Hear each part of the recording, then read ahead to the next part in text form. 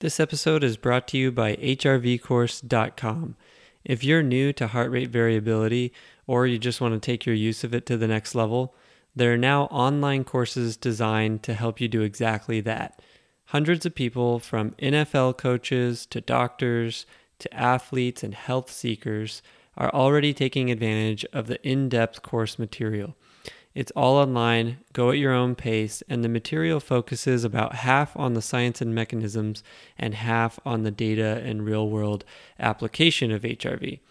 The courses are also platform independent, meaning the content applies to you no matter which HRV app or hardware you use. Continuing education credits are available as well. And last, make sure to get your 10% discount for being a listener of this podcast by using coupon code ELITEPODCAST at checkout. To take your use of HRV to the next level, head on over to hrvcourse.com. Welcome to the Elite HRV podcast, where experts share their experience using heart rate variability and other biomarkers to optimize health and human performance.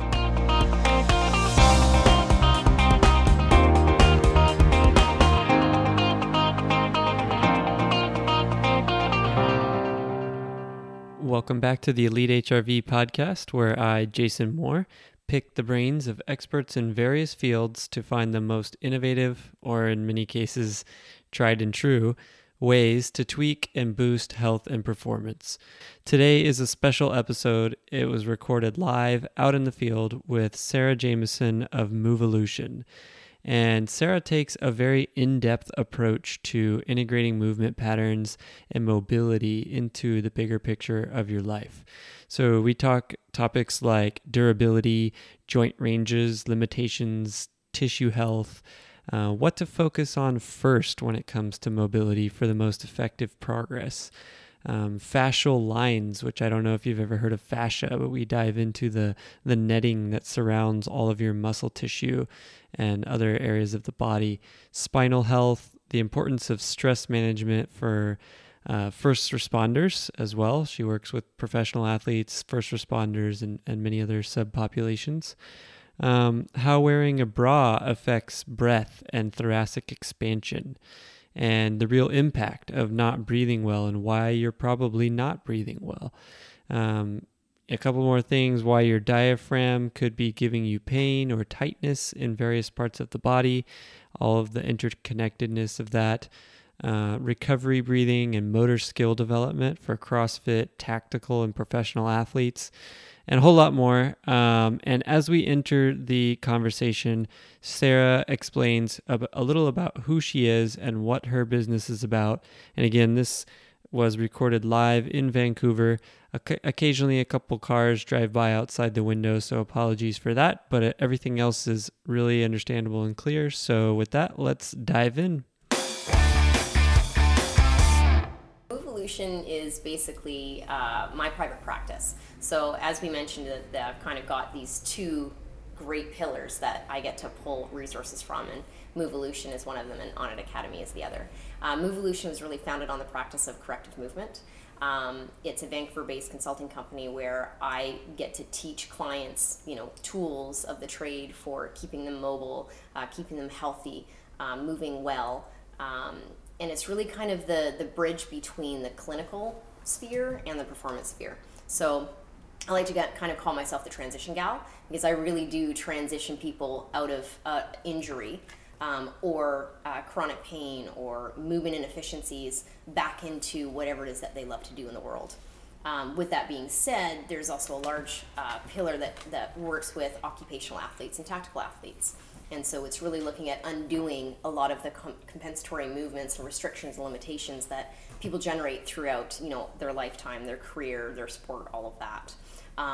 But the basis is really getting people to move better and to feel better and to move more often.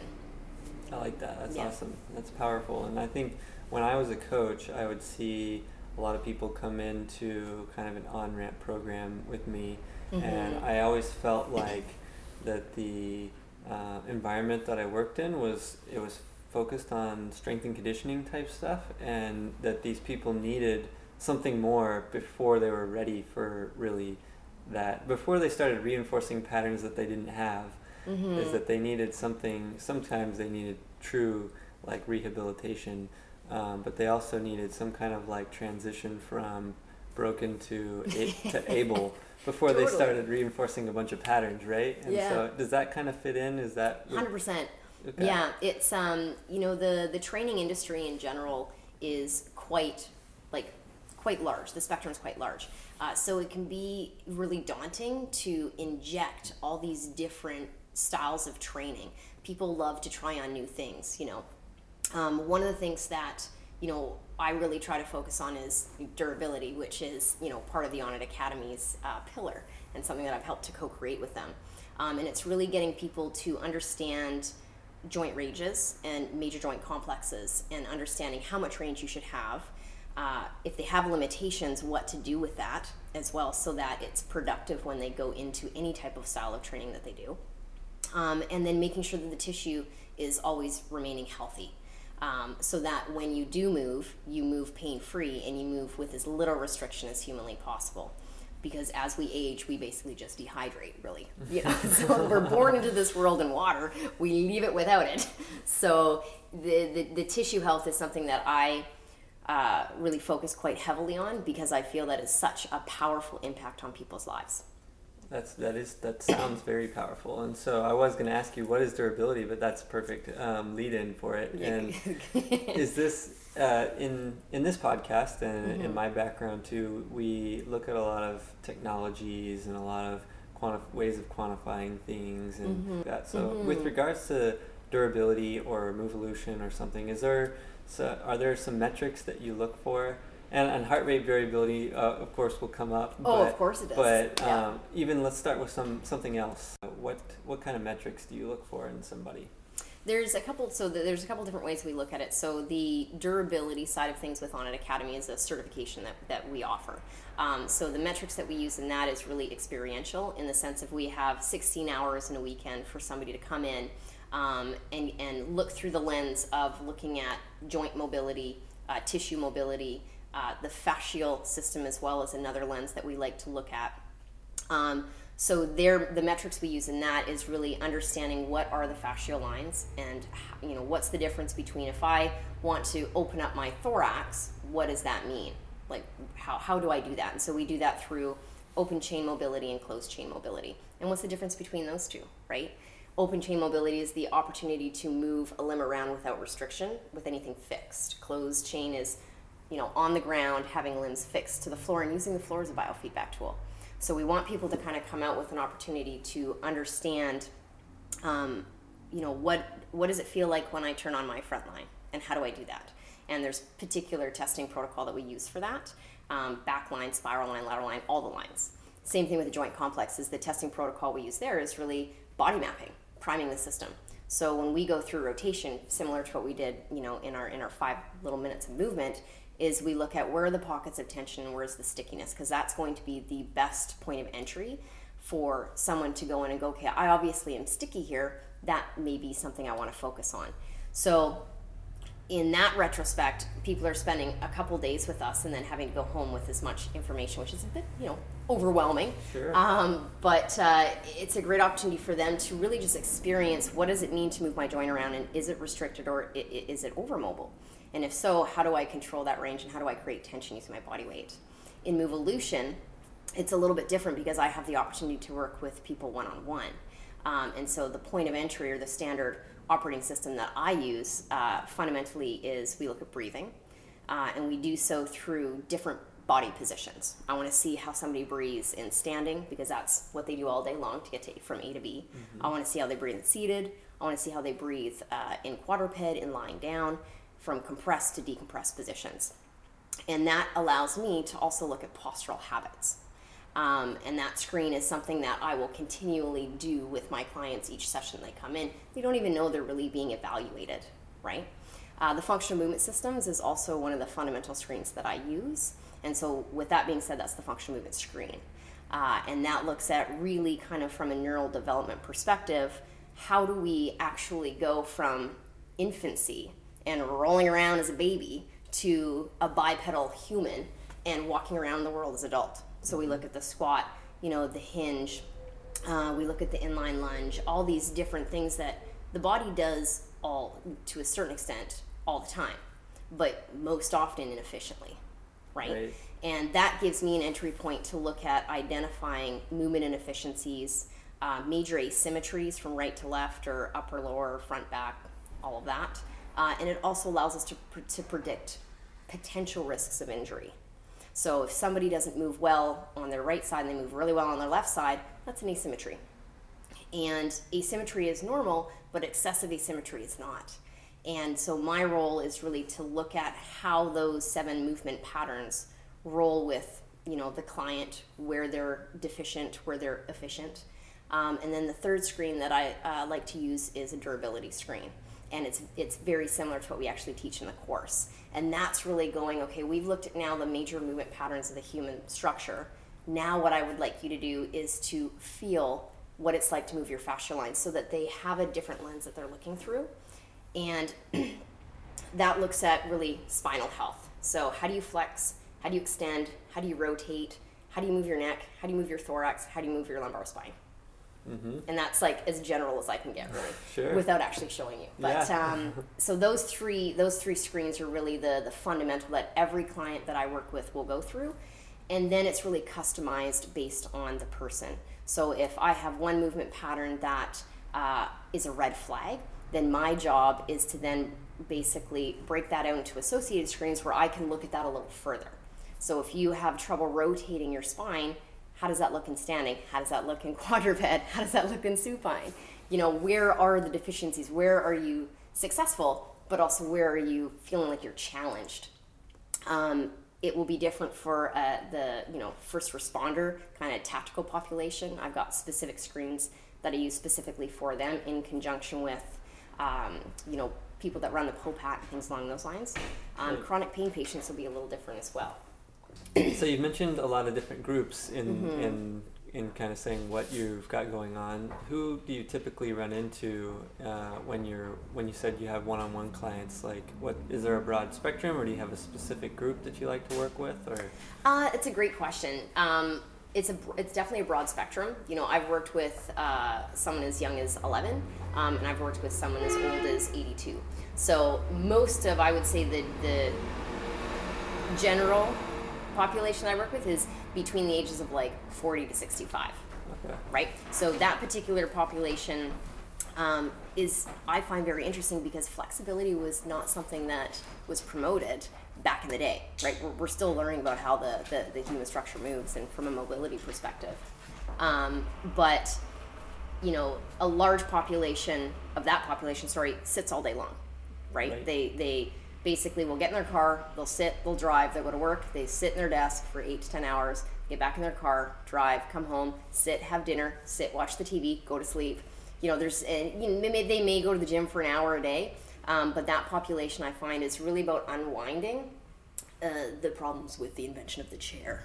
Really. That was like you almost just described my normal routine when I had a corporate job. So. Oh yeah, yeah. I had a step tracker at the time, and some days I would get less than 2,000 steps in a day. So it was like those were big red flag days for me, because it was like I basically walked to the restroom and back a few times. Oh, totally. Yeah, and it's they say now that sitting is the new smoking. And it really is. Between the two main areas that I really like to undo with those clients are the fact that they wear shoes all the time and then they sit all the time. And from babies, we're slapped with things onto our feet, which actually change the mechanical awareness of our feet. So those two things I really like to focus on. But obviously another population is a tactical population. Growing up, the two things I wanted to be was either a cop or a coach. Really, those were my two options, right? And I did a little nonprofit in the middle. But so first response is working with officers and working with people that have occupational needs and requirements, do like load carry with, the vest and the uniform. They have to sit in patrol for long periods of time. They're dealing with, rotations, which unfortunately screw up a lot of their circadian rhythms and their natural sleep-wake cycles. So that's a population that I really am passionate about, primarily also because they do so much for the community. these people are putting their lives on their line, really, because if they don't do their job well, there's the potential of, high threat and high risk there. And as we know, guns don't kill people. Stress-related disease really does, right? Yeah. So that population, I feel very passionate about helping. And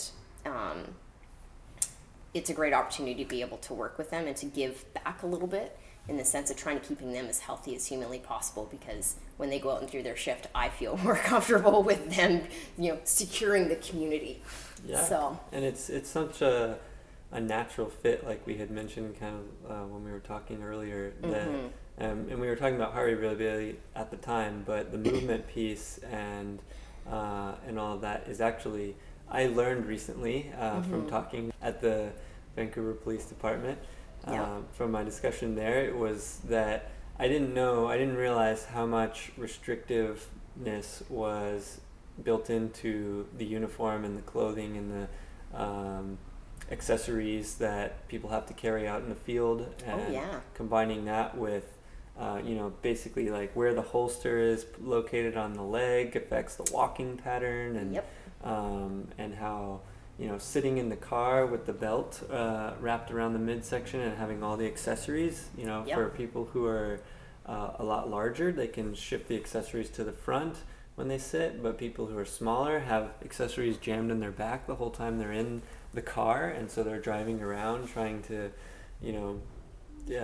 keep the peace, and they've got something jammed in their back this whole time. Pretty much, yeah. And then they're sitting, of course, in the car for long periods of time, and so I didn't mean to go off on that tangent, but really but it's true. Yeah. And it's something that, I think each of us kind of put on a uniform during the day, right? I get to change mine all the time, but a police officer doesn't. Like, the vests these days are much better than they used to be in the sense of not restricting as much thoracic expansion, being able to rotate a little bit better, but belts in general, like when I work with Canadian forces versus U.S. forces, I mean, it's very different. I mean, I was down in Atlanta last year, and basically, like, the state trooper's belt is 3 inches. A 3-inch belt that sits around your midsection. It's a weight belt. Oh, yeah, man. Basically, you're walking around with a weight belt, which reduces a lot of movement and also puts a significant amount of stress into the lumbar section of your spine, if not the hips, right? So these are just small things that when you come on as an officer, you're not really concerned with. Primarily because of the fact that you've never had to wear this for 5 to 10 to 15 to 20 years. Right. And it's such a slow progression as well, where it's like, when I talk to officers, they're like, well, I feel like I move pretty well. I'm like, yeah, you do now, but you're only 5 years into your job. What happens 20 years from now or 15 years from now, right? When, whether you decide to stick with patrol or move into something else, even, undercover work, administration, paperwork is paperwork. It is the largest aspect of the job. Right.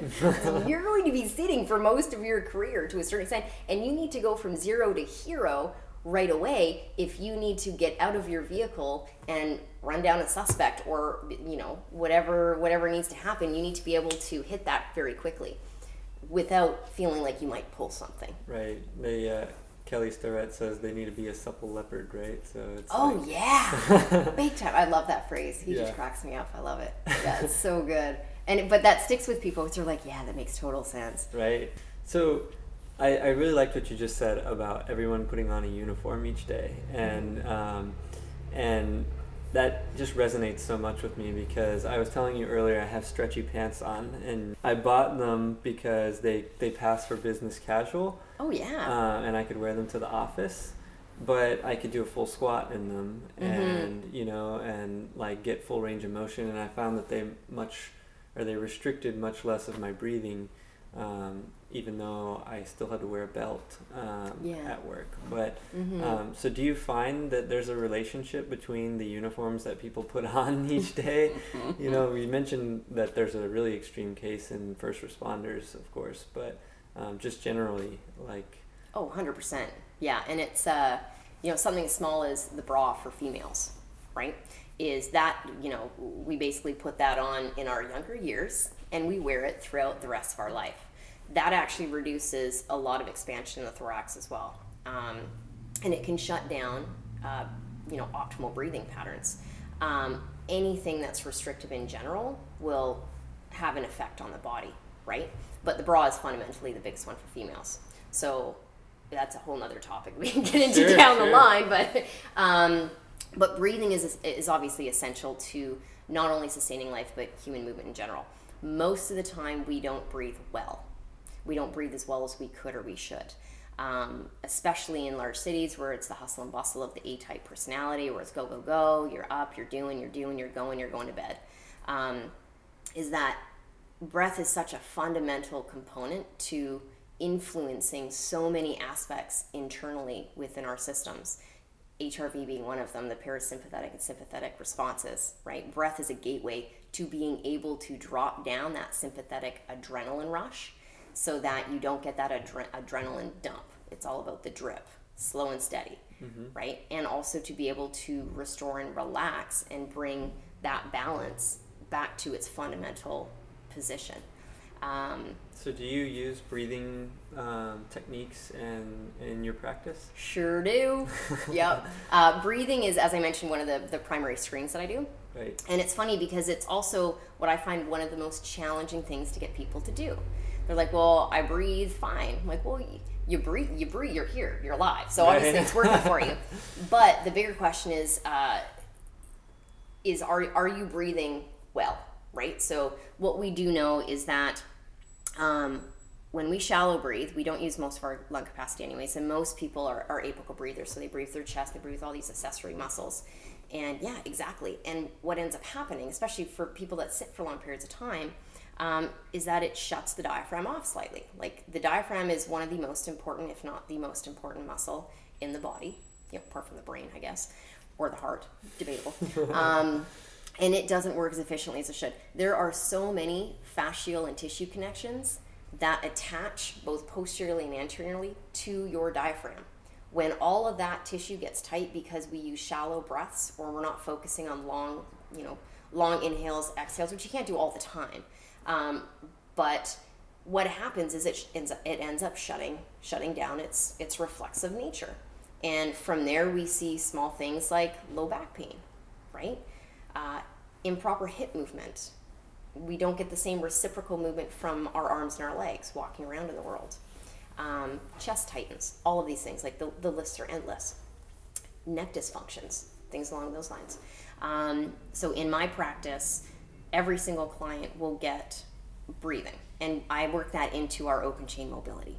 So we start with, making sure that we're pushing the breath down into the pelvis. We're using the belly as well as the chest. And if and when I work with somebody who has a significant breathing issue, and it's usually really, really tight, people that lack thoracic mobility, don't have optimal neck flexion, extension, rotation, things like that, is we may spend, 10 minutes in the beginning of our session and 10 minutes at the end working our breath. With athletes, the recovery breath is hugely important.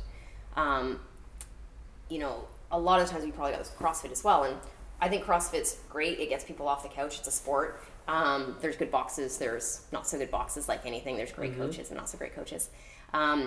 Is if you're going all balls out, I hope I can say that on a podcast, sure. All the time for a long period of time, you're building up toxins in your body. There's lactic acid, there's adrenaline, all these things. Your body needs to be able to recover for your next round or your next set.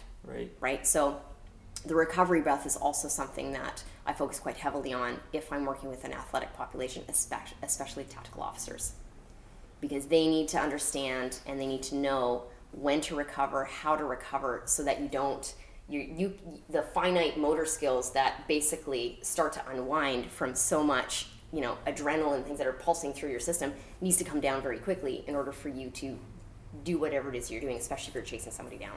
That just gets the wheels turning in my head, because, one of the things that some people talk about when they're talking about exerting themselves is aerobic exercise versus anaerobic, right? And people kind of have this concept that when you're doing something anaerobically, which is without oxygen, of course, that you're not really relying upon the aerobic pathways at all. And that's just wrong. Is that the aerobic system is always active, and it's the thing that's actually helping recover. And actually you want as much as possible to use the aerobic system because the anaerobic system is for emergencies, Yeah. which is why we train it also, to do a snatch. Like you said, you like to do Olympic lifting. So in the moment, of course, you're doing very anaerobic in the snatch. But between 1 rep and 2 reps, you have recovery time also. So it's as short as a few seconds. You're needing to take advantage of the oxygen pathways and the breathing pathways. And so I could totally see that even translating to long-term performance in a single set, as just being able to breathe and deliver oxygen to your body efficiently. 100%. And so all the way down to, like we mentioned, more of a chronic situation where we breathe. How many times per day was it? I can't remember if you said.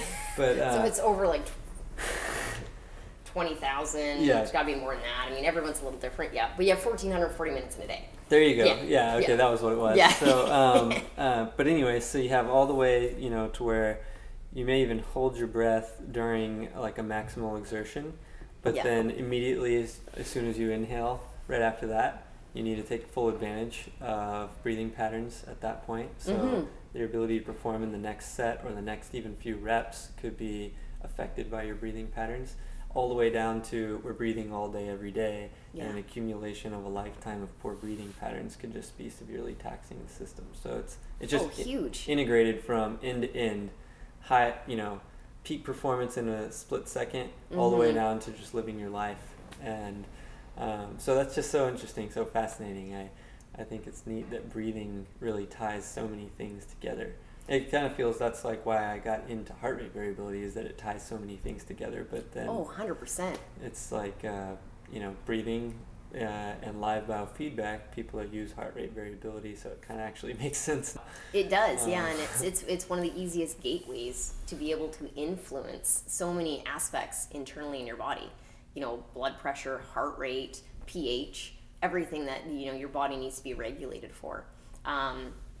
And it's not also understanding the difference between, especially with, we brought up Olympic lifting, is everybody else is going to have, everyone has a different recovery time that they're going to need based on so many different fundamentals. One of the things that I try to promote, and I work with my coach and he's exceptional, is that we work breathing into our recovery sets. So you do a set and you may see, someone goes and they sit down, they're waiting, and they're kind of texting on their phone. That's not active recovery, right?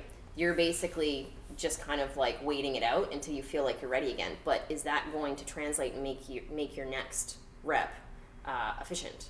Probably not, because you've got a lot of carbon dioxide that needs to get out of your system, and you need to reoxygenate everything. So there are certain protocols that I use with my athletes, and that I use myself as an athlete, to make sure that I'm recovering efficiently, so that I'm saturating my body with the oxygen that it needs. I can move that lactic acid out as quickly as humanly possible.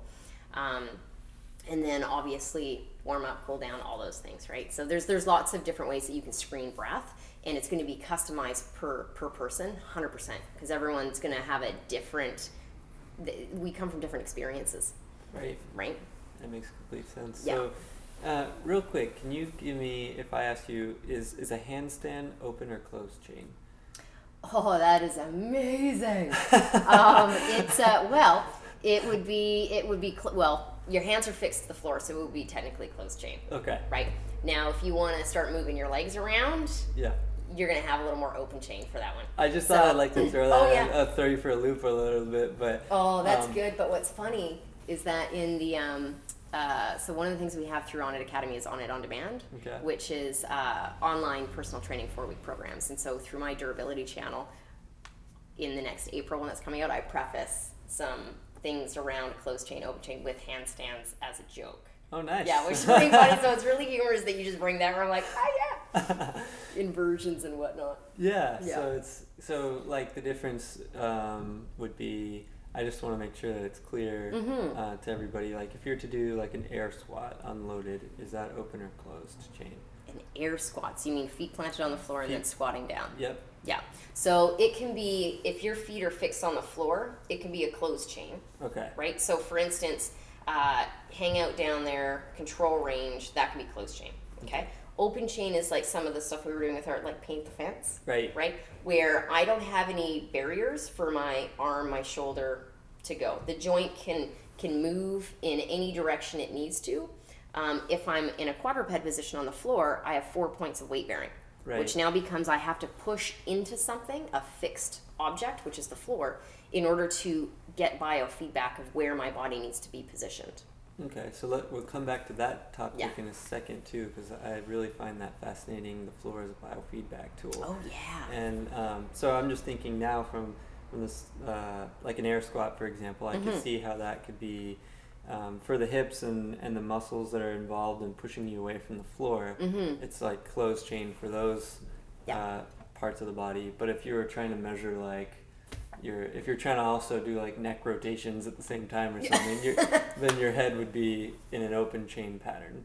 Yeah. Because it's just free to move or whatever. Not that I don't know why you would do that, but well, I'm just saying it's not, maybe things are not always just one or the other always. It's just depending on how you're applying them and depending on what part of the body you're looking at.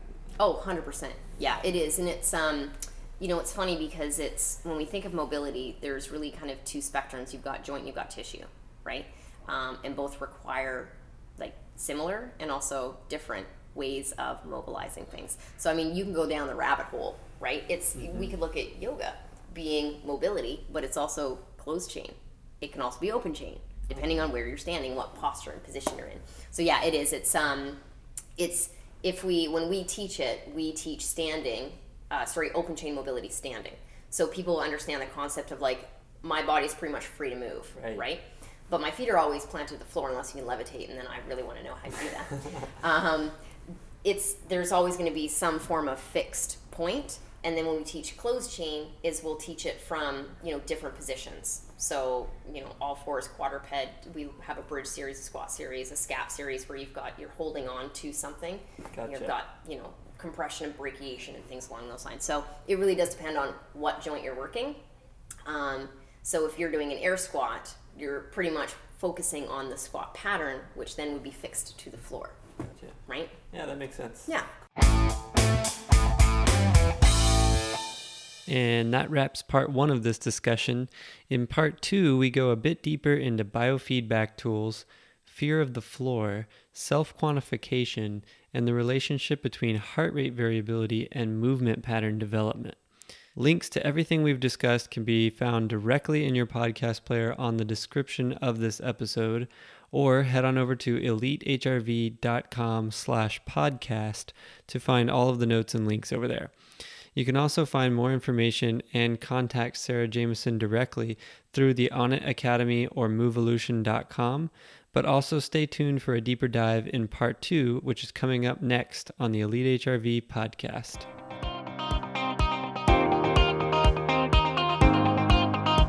Sponsored by HRVcourse.com.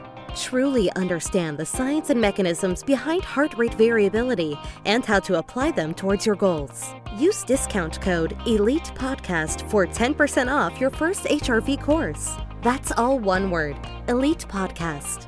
Visit HRVcourse.com to get access today.